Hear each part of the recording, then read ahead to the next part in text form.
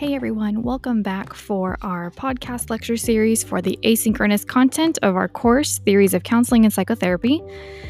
I know that you all have already had your course in Law and Ethics, and there is a brief section on ethics in our book. It's one of those things that is redundant on purpose, but redundant all the same and a little frustrating to hear over and over and over.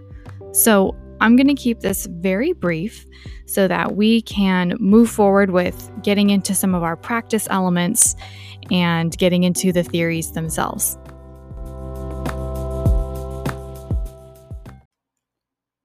So your book gives you reminders about what being an ethical practitioner means. It means putting others first. It means knowing yourself and being able to set aside your own personal values and beliefs, knowing your limitations and setting boundaries. And that we, of course, want to practice from a multiculturally sensitive perspective, not just sensitive, but actively engaged in becoming more culturally aware of the people not only who are in the room with us, but could be. And I think that makes us not only good counselors, but just good people in general. So these things you already know, you've already heard more than once by this point, so I'm not going to reiterate them here. What I do want to focus on is the right of informed consent. Informed consent, what this is really two different things. There's an informed consent document, and that is a legally binding document. And there is a verbal disclosure that goes along with that legal document. So before we really take someone in for treatment, we need to tell them what we have to do as counselors.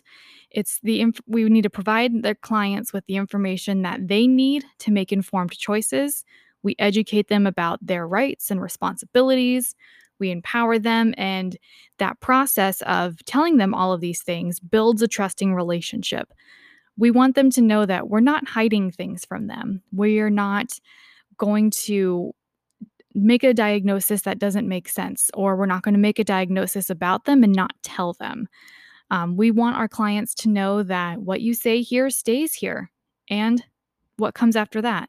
What you say here stays here unless you think you might hurt yourself or somebody else or someone else is hurting you. Those are limitations to confidentiality. But we also address privacy issues, including implications of using technology to communicate. So I communicate with all of my clients through my personal cell phone. I have a different phone number that I use. But if my phone were ever to get sequestered for a legal action, now none of my clients can contact me. This is something I realized in the last week or so. So I'm looking at different options for that. Phones can get left places, documents can get left places, emails can get hacked.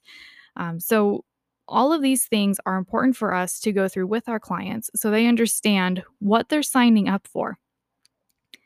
So we have all of this in writing, in a document that we curate. And we don't just hand them the document, tell them to read it and sign it, and then get on with it. We have to go over it with them verbally. You don't have to go word by word and section by section, but you want to hit the key points, which is the limitations around using technology and any potential risks around using technology. We want our clients to know that sometimes therapy doesn't work. Sometimes therapy might even make things feel worse for a little bit. We want our clients to know that if we are ever gone, we're not just abandoning them, that we're going to have a backup person that they can call or provide them with hotlines for different uh, agencies who can respond to those crisis oriented things. Um, we want our clients to know what the expectations for the sessions are. Our sessions will be 50 minutes long. The fee is $100 or whatever the fee is if you are in a place where you are collecting a fee from your clients. Sometimes agencies in the community don't. Like I work for a Medi-Cal billing agency, so I never collect money from my clients. But if you do, you need to tell them how much, when it's expected, and what's going to happen if they're not able to pay. Sometimes life experiences change, and you have to figure out How can you compromise, or how can you continue meeting this client's needs without sacrificing your business? So there's some complications for us to think about there, but it can be a very stressful worry for a client. Therapy is expensive. So being upfront with what your flexibility around things can be, if you have a sliding scale, everyone does this differently. The point is to be upfront and to be honest.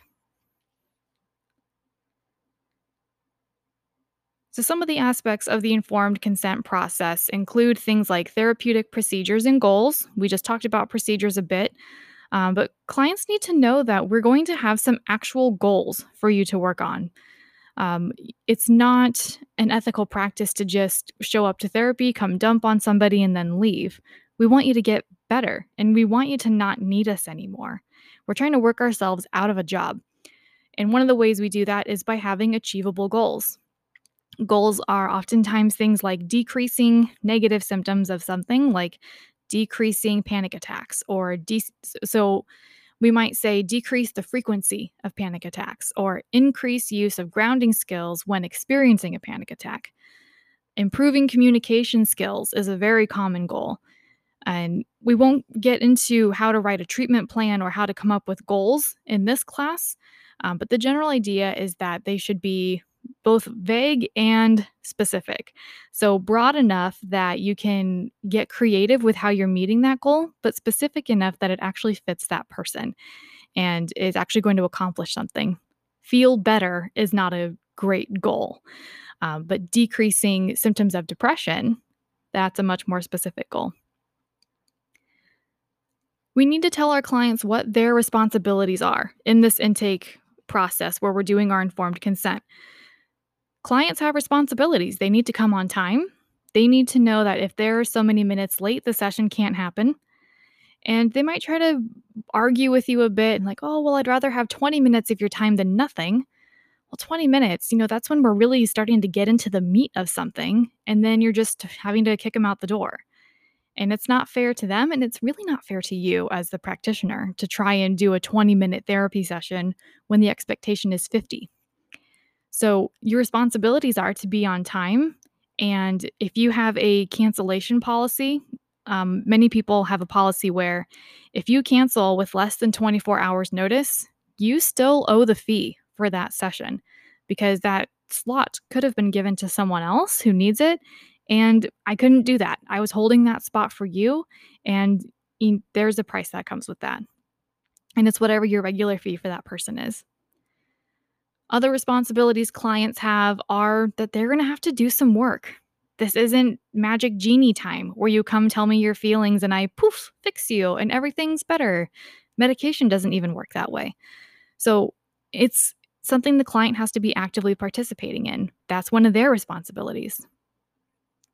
Of course, before we get into any treatment planning or any goal setting, any meat whatsoever, we need our clients to know and understand limitations and exceptions of confidentiality. So, I've shared with you before that I work with kids. Some of my kids are very young, and I have to explain confidentiality to them. So, we keep it really simple. If you ever think you might hurt yourself, or you're thinking about hurting someone else, or if someone else is hurting you, that is the only time that I will have to tell somebody about the work that we're doing, and that's to keep you safe. Because my number one job above anything else is to make sure that you are safe. I also use that language because the children I work with are in the child welfare system. So safety is our number one priority. But according to the Board of Behavioral Sciences, it's also your number one priority. Keeping our clients safe, even from themselves, is a legal obligation. And we can't keep that a secret from our clients. They need to know that everything they say stays in the room, stays with you, unless harm is going to be involved, is involved, or has been involved. And the specifics around that ought to have been covered in your law and ethics course. If they have not, please let me know, and I will gladly explain them again if you're feeling unclear or would just like to revisit that information. Informed consent should also include disclosing legal and ethical parameters that may be relevant to your practice. You want to share your qualifications and your background. Uh, a lot of times people have no idea what qualifications we have. They just hear that we're a therapist or a counselor, and they make a lot of assumptions. A lot of people started calling me doctor. I don't have a doctorate. And so I have to correct them. Actually, it's important for you to know that this is the degree that I hold, and this is what I specialize in, and this is the experience that I have. It helps people to know where you're coming from. And sometimes trainees can feel really nervous about this because they don't want people to know that they are brand new. What if they ask what I did before I went to grad school and I was a Starbucks barista with the bachelor's degree in communication? That's totally fine. You actually have a lot of skills. You're interacting with people in a really stressful environment often. If you've ever been to Starbucks at like 7 in the morning, it's terrible. It's like worse than Costco. So don't be afraid of who you were before this program. And don't be afraid to tell people that you're new. Not only do you legally and ethically have to do that, but a lot of times people don't really care all that much. They're honestly so nervous about the fact that they're going to therapy that they don't really care about that information. And one of the reasons why it's so important for us to be clear about this is because in different states, the word counselor and the word therapist can mean very different things. And it gets really confusing when there's life coaches and sobriety partners. People get all of these things confused. My poor kids I work with, they have at least one therapist and at least two social workers on their team. They think we are all social workers. They cannot keep it straight. And for them, we just kind of let it go because they're children. But I am clear with them. I do remind them, I'm your therapist. I do something different than your social worker. It's important for you to know who I am and that I'm qualified to do this work. You also want your clients to know the approximate length of the therapeutic process. So, not only the duration of each session, but if there are limitations around how many times you can see that person, sometimes insurance companies have that limitation. You can only do so many sessions. Sometimes it's really terrible, like you can only do 12 sessions. So, you need to be very clear. During the informed consent process, we have to talk about termination. The reality that you will not always be my client. I will not always be your therapist. And that is a good thing.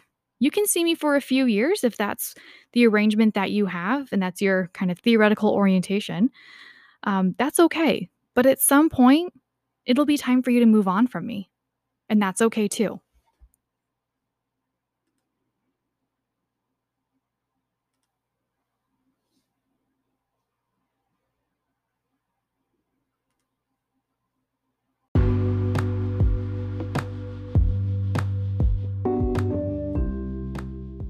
That's actually going to do it for us here with our counseling ethics section because I know you just had this class.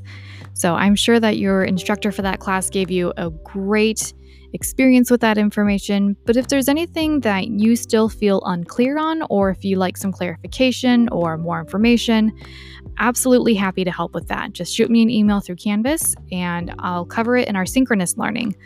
If you have a question about it, it's likely that someone else has a question about it too. In addition to this, there is a half-hour or so podcast from the American Counseling Association offering you another perspective on ethics. So it's not just me and Gerald Corey, the author of our textbook, telling you what we think. So go ahead and give that a listen, and we'll see you in class on Thursday for our synchronous learning when we can practice the informed consent and intake process in real time together. See you then.